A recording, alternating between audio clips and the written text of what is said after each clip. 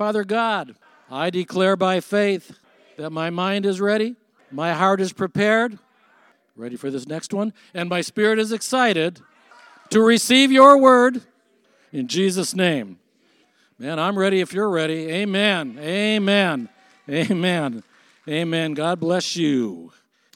An undivided heart. Everyone say an undivided heart. I want you to take that prayer out of your bulletin, just keep it close by you. Charles Woodson, when he played for the Green Bay Packers, the last time they went to the Super Bowl in 2011, when they beat the Bears to make it into the Super Bowl, he was addressing the team. And this was his theme with the team. One mind, one goal, one purpose, one heart. One heart. Psalm 86:11 says, "Give me an undivided heart that I may fear your name." Different versions of the Bible give interesting translations of this. So I want to look at a couple, and I've got them for you here too. The NASB says it like this: "Unite my heart to fear your name." CEB version gives a more general sense: "Make my heart focused only on honoring your name." The ERV says, "Help me make worshiping your name the most important thing in my life." And then Eugene Peterson in the Message gives this colorful rendition. He says, "Put me together, one heart and mind, then undivided, I'll worship in joyful fear." I like that because it sounds sometimes like the way I pray, sometimes maybe the way you pray too. Put me together, Lord, because maybe my life is scattered in many directions. Maybe you found it to be true that most days or many days your heart doesn't seem undivided, and it seems like it needs to be united. So I like the phrase both ways. Unite my heart to fear your name. Give me an undivided heart that I might fear your name. First one speaks of our need. Second one speaks of our desire. Because our hearts are so often divided, we need God to somehow unite us together so we can worship him with nothing held back. Can you say amen to that? Maybe there's a situation many of you are facing right now. Hearts fragmented because you feel pulled in so many directions. Sometimes we treat trinkets, things that don't amount to much at all, as if they were treasures, and treating treasures like they were trinkets. When our kids were real small, sometimes after church, coming over to our house to eat, a friend of ours would come with us, and many times the kids, of course, wanted to ride with him. So he, being that kind of guy he was with our kids, he said, "We're going to stop at the candy store." Remember Fanny Farmer? And he set the kids loose, 3 of them in there. Said, "Anything you want. One thing, but anything you want."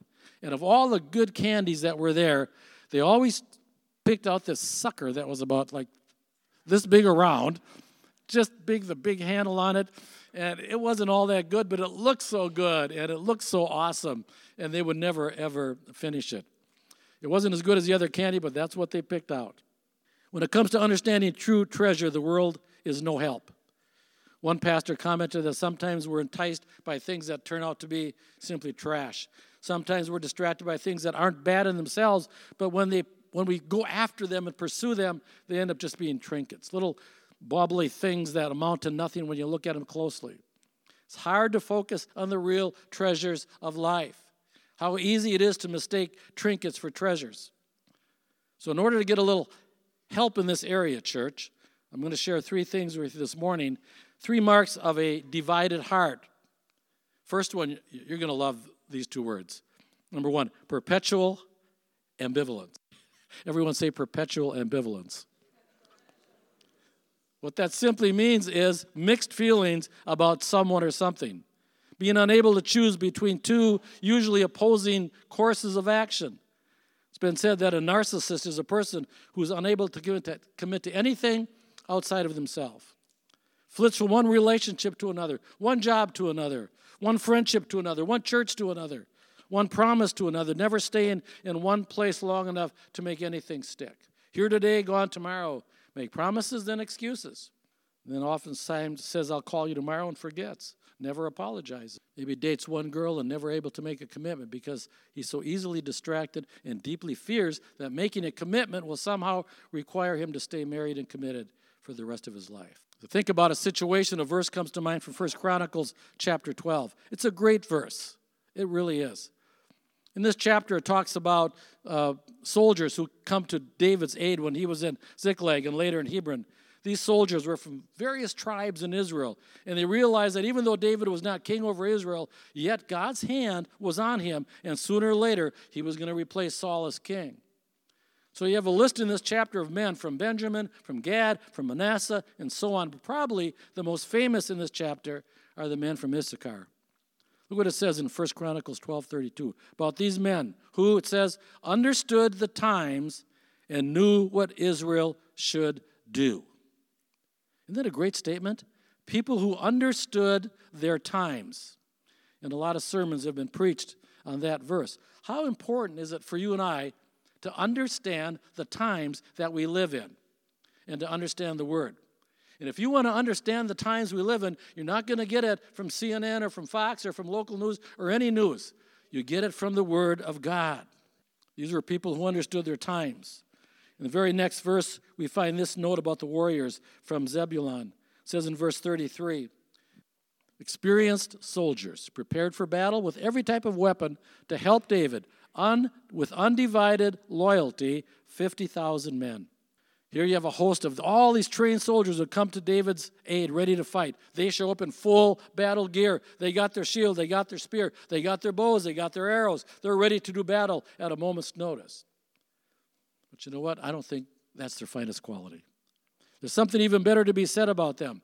It says they were men of undivided hearts, undivided loyalty. The original Hebrew text emphasizes that this is a very unusual way when it uses this word for not and the word heart repeated twice. It's like this, not heart and heart, not double-hearted, not partly for Saul and partly for David. They made their choice. One heart all the time, nothing held back. So the question for me and for you is, are we double-hearted? These men said, David, we're all in. We're for you. We'll go with you to battle. We'll serve at your command. We'll follow you wherever. About 3,000 years after the men of Zebulun came to David, we remember them not for their military victories, which were great. They had many of them. But we remember them for their hearts. They were not heart and heart. They were not double-hearted. They were in all the way. People with a divided heart can't talk that way because they're in and out at the same time. Let's look at a second characteristic of a divided heart, which are divided priorities. Everyone say divided priorities. Matthew 13, Jesus tells us a parable. You know it, about the man who went out to sow seed, right? Some fell on the path, some on stony soil, some among the thorns, some on good ground. And when Jesus explains this parable, the four soils represent four responses to the kingdom of God. Let's just focus on the seed sown among the thorns. Matthew 13:7. Other seed fell among thorns, which grew up and choked the plants. And then in verse 22, here's the explanation. The seed falling among the thorns refers to someone who heard the word, but the worries of this life and the deceitfulness of wealth choke out the word, making it unfruitful. You ever planted a garden, you know what Jesus is talking about, right? No matter how good the soil seems to be and how good you've prepared it, there's always weeds lurking just under the surface, right? If you don't pull them out, they're going to choke out the good seed that you planted. Jesus said some people are like that. They're fence straddlers. You ever heard that term before? They say yes, but when they hear the word of God. Maybe they mean business, but they don't pull the weeds out of their lives. And Jesus talked about two kinds of weeds. First, he says, the worries of this life. This refers to any consuming concern in your life that catches your attention, all of your attention.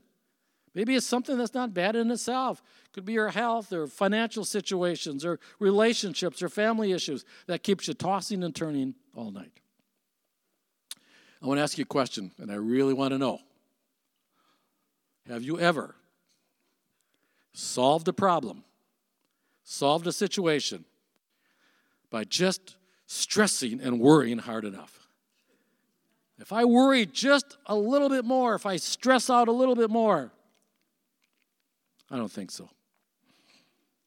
Philippians, in the book of Philippians, where it says, don't be anxious, don't worry about things, but in everything, by prayer and supplication, make your requests known to God. That is a good verse. When things press in on you, instead of worrying, start praying. Everything, about everything and everyone. And then it talks about the deceitfulness of wealth. And yes, we all understand this. Money can be addictive, right? The more you have, the more you think you need, the more you want. You heard the story of the rich industrialist who was a multi-millionaire, almost a billionaire back in his time. And someone asked him, when are you going to stop working? He said, when I make enough money. Remember the answer? And they said, so how much is that? And he said, just a little bit more than what I have right now. That's the deceitfulness of riches, and it's not just a temptation of a rich man. Love of money can come to all of us.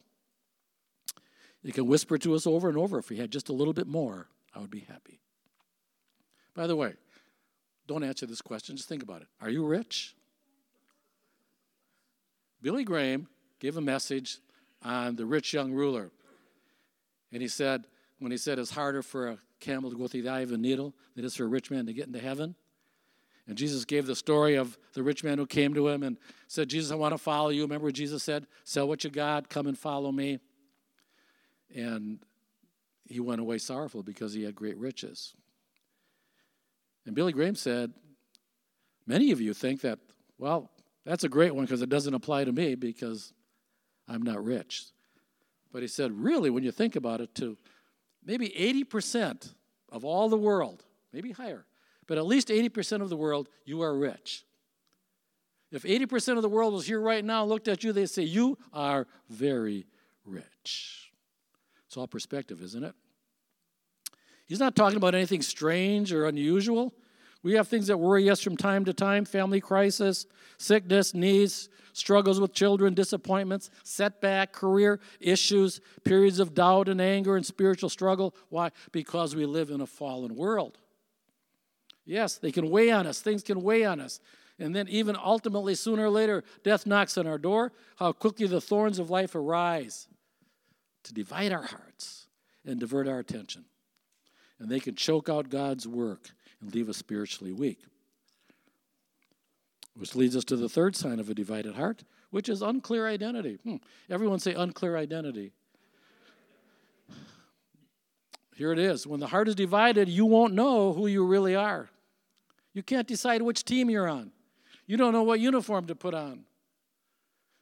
You act single even though you're married. You have two sets of friends that keep you separate. Two sets of vocabulary depending on where you are.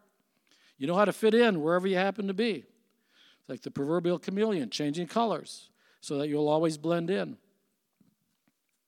Listen, our founding pastor, Jim Erickson, Jeannie's dad, my father-in-law, things that impress, and I did his funeral service some years ago.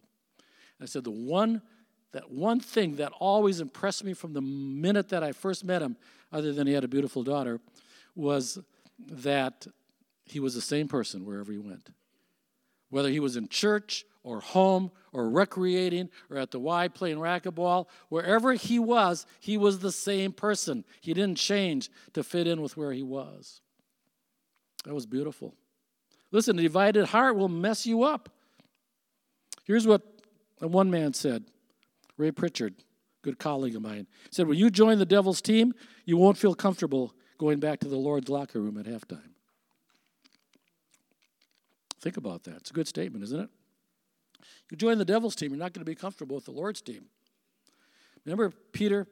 It's a great example, right? The night before the crucifixion, they're all in the upper room. Jesus said, I'm going to be betrayed.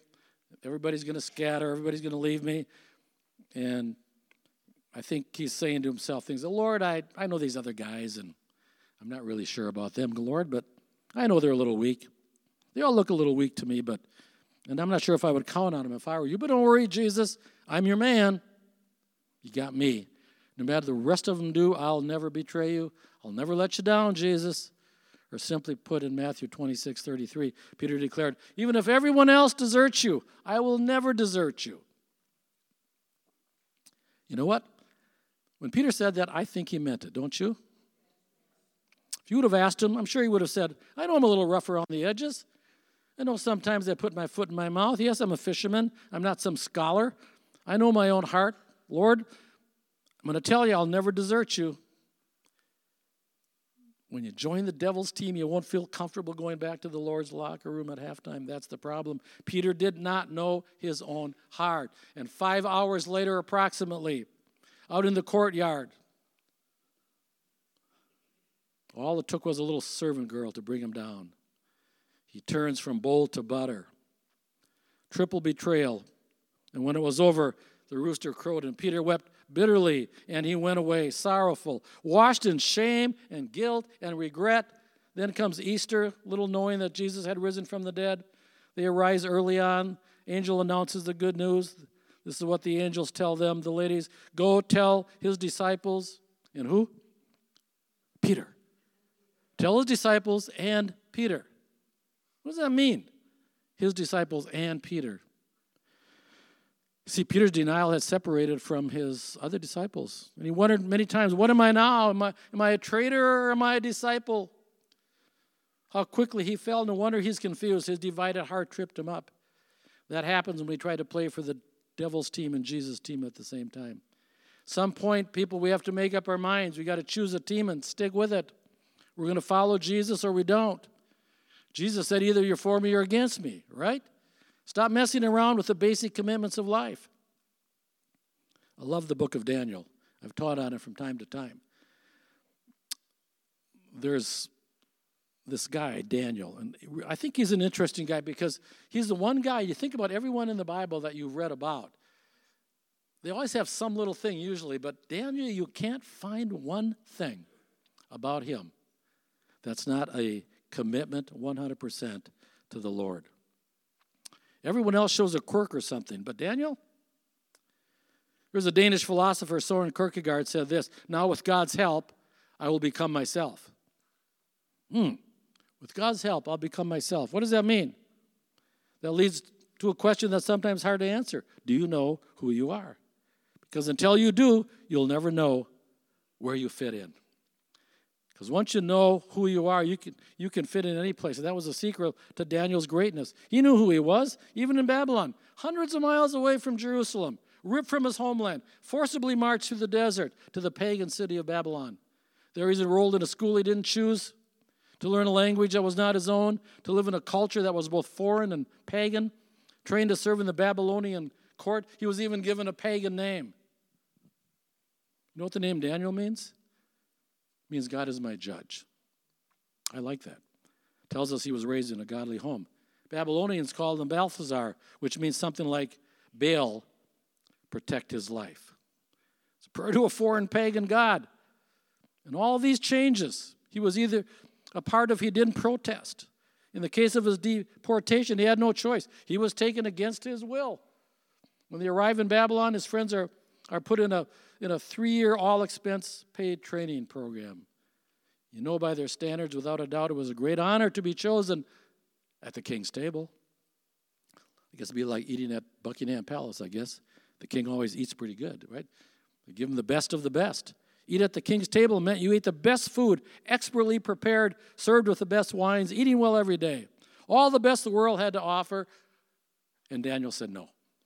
He made up his mind. He made up his mind. Everyone say, made up his mind. He made up his mind that he would not defile himself with the king's choice food or the wine. There's a verse in Titus that says, say no to godly temptations. Say no to the world. King James Version says about Daniel in verse 1:8, he purposed in his heart. Look at this scripture, Daniel 1:8. Daniel resolved, he purposed in his heart not to defile himself with the royal food and wine. And he asked the chief official for permission not to defile himself. You can only purpose in your heart if you have an undivided heart. You know the rest of the story, don't you? Daniel and his friends drank water and ate basically cereal for 10 days. They ended up looking healthier, stronger than those who ate at the king's table. As a result, they were recognized and rewarded by the king himself. Good story. Happy ending. One question hangs in the air. Where did Daniel find the strength to say no to the king? I think it was this. He knew who he was, so he knew where to draw the line. Daniel never forgot who he was. He never forgot where he came from. It was as if he said, look, I may look Babylonian on the outside, but I'm 100% Jewish on the inside. Listen, friends, we operate in this world, but we are not of the world. Do you understand that? You know what I'm talking about? Daniel's story teaches us that you can't corrupt a man from the outside. You can change a culture, but you can't change a character. You could change a name, but you couldn't change his nature. He may have looked like a pagan, but inside, Daniel was a servant of the living God. Even the great King Nebuchadnezzar could do nothing about it. We live in a world today where biblical values are constantly under attack, don't we? And we aren't going to change the world's way of thinking anytime soon. So the question is, will the world change your way of thinking? That's the question that hangs in the balance. Finally comes down to one great principle. When you know who you are, you can serve Christ anywhere. When you know who you are, you can serve Christ anywhere. In your church, in your home, in your neighborhood, in your school, wherever life takes you. When you know who you are, you can serve Christ anywhere. A man with divided heart can't grasp his true identity. Pull this way, pull that way, and under pressure, inevitably will cave in. Man with the undivided heart knows who he is. Because he knows who he is, he doesn't have to constantly make decisions. Once you become sold out for Christ, once you make up your mind that you're serving him, you know what? Life becomes simpler. I didn't say easier, right? I said simpler. As one TV preacher used to say, if you're going to be a Christian, then be one. I think that's excellent advice. Where does it start? With an undivided heart. Back to Psalm 86:11. Unite my heart to fear your name. Put me together, Lord. Or Spurgeon made a comment on this verse. He gave a really good summary. He said, a man of divided heart is weak. A man of one object is the man. And remember, we're talking about men and women, but that was just the term they used. But with our grandsons, when they did something really good in sports, I would say, Taylor, you are the man. When they would do something good in swimming, one of them, say, Ethan, you are the man. When Caleb pitched a shutout in high school baseball, I said, Caleb, you are the man. That's something to admire. Man of one purpose, man we want to follow, such as that man or that woman. One mind, one goal, one heart, one purpose. So my prayer for you today is, let's do some holy introspection. Husbands and wives, do you need to do some business with the Lord and with each other? King David knew his own heart. We need to know ours as well. That's why David prayed this prayer. He looks within. He sees his heart was pulled. He says, Lord, unite my heart. There's no prayer more appropriate, friends, or needed in our world today. Every honest man and woman must at times say, my life is far from what I want it to be, right? We run low on love sometimes. We can get distracted. We can get confused and worried, fall prey to little temptations that lead to big ones. We operate in a hate world. We neglect what we should do, make excuses, find ourselves sometimes both disagreeing and being disagreeable. Not anybody here, but other people. We neglect what we should do. We love the world more than the Word of God. Live in unbelief instead of walking in faith. Refuse to submit when our pride is at stake, and so it goes. The struggle of the soul to find rest and peace. No wonder we get frustrated at times. When the heart is not united, nothing's going to work right. Without God, we're going to be fragmented and torn and pulled and distracted. What do? Let's do like David did. We pray. O Lord, take the scattered fragments of my heart and unite them that I might praise you. Only God can do that. And he will do it if you approach him in humility and sincerity. Because until you admit you need God's help, you're going to be stuck exactly where you are until you ask God to intervene. We need to do like David did. I wrote out a prayer that I put in your bulletin there. I want you to follow along while I read it to you. This is a good prayer. The reason I had to put it in the bullet is because you might want to take this home and maybe from time to time when you're struggling with something and you're being pulled in 100 directions, pray this prayer. Lord Jesus, I need to hear these ancient words once again.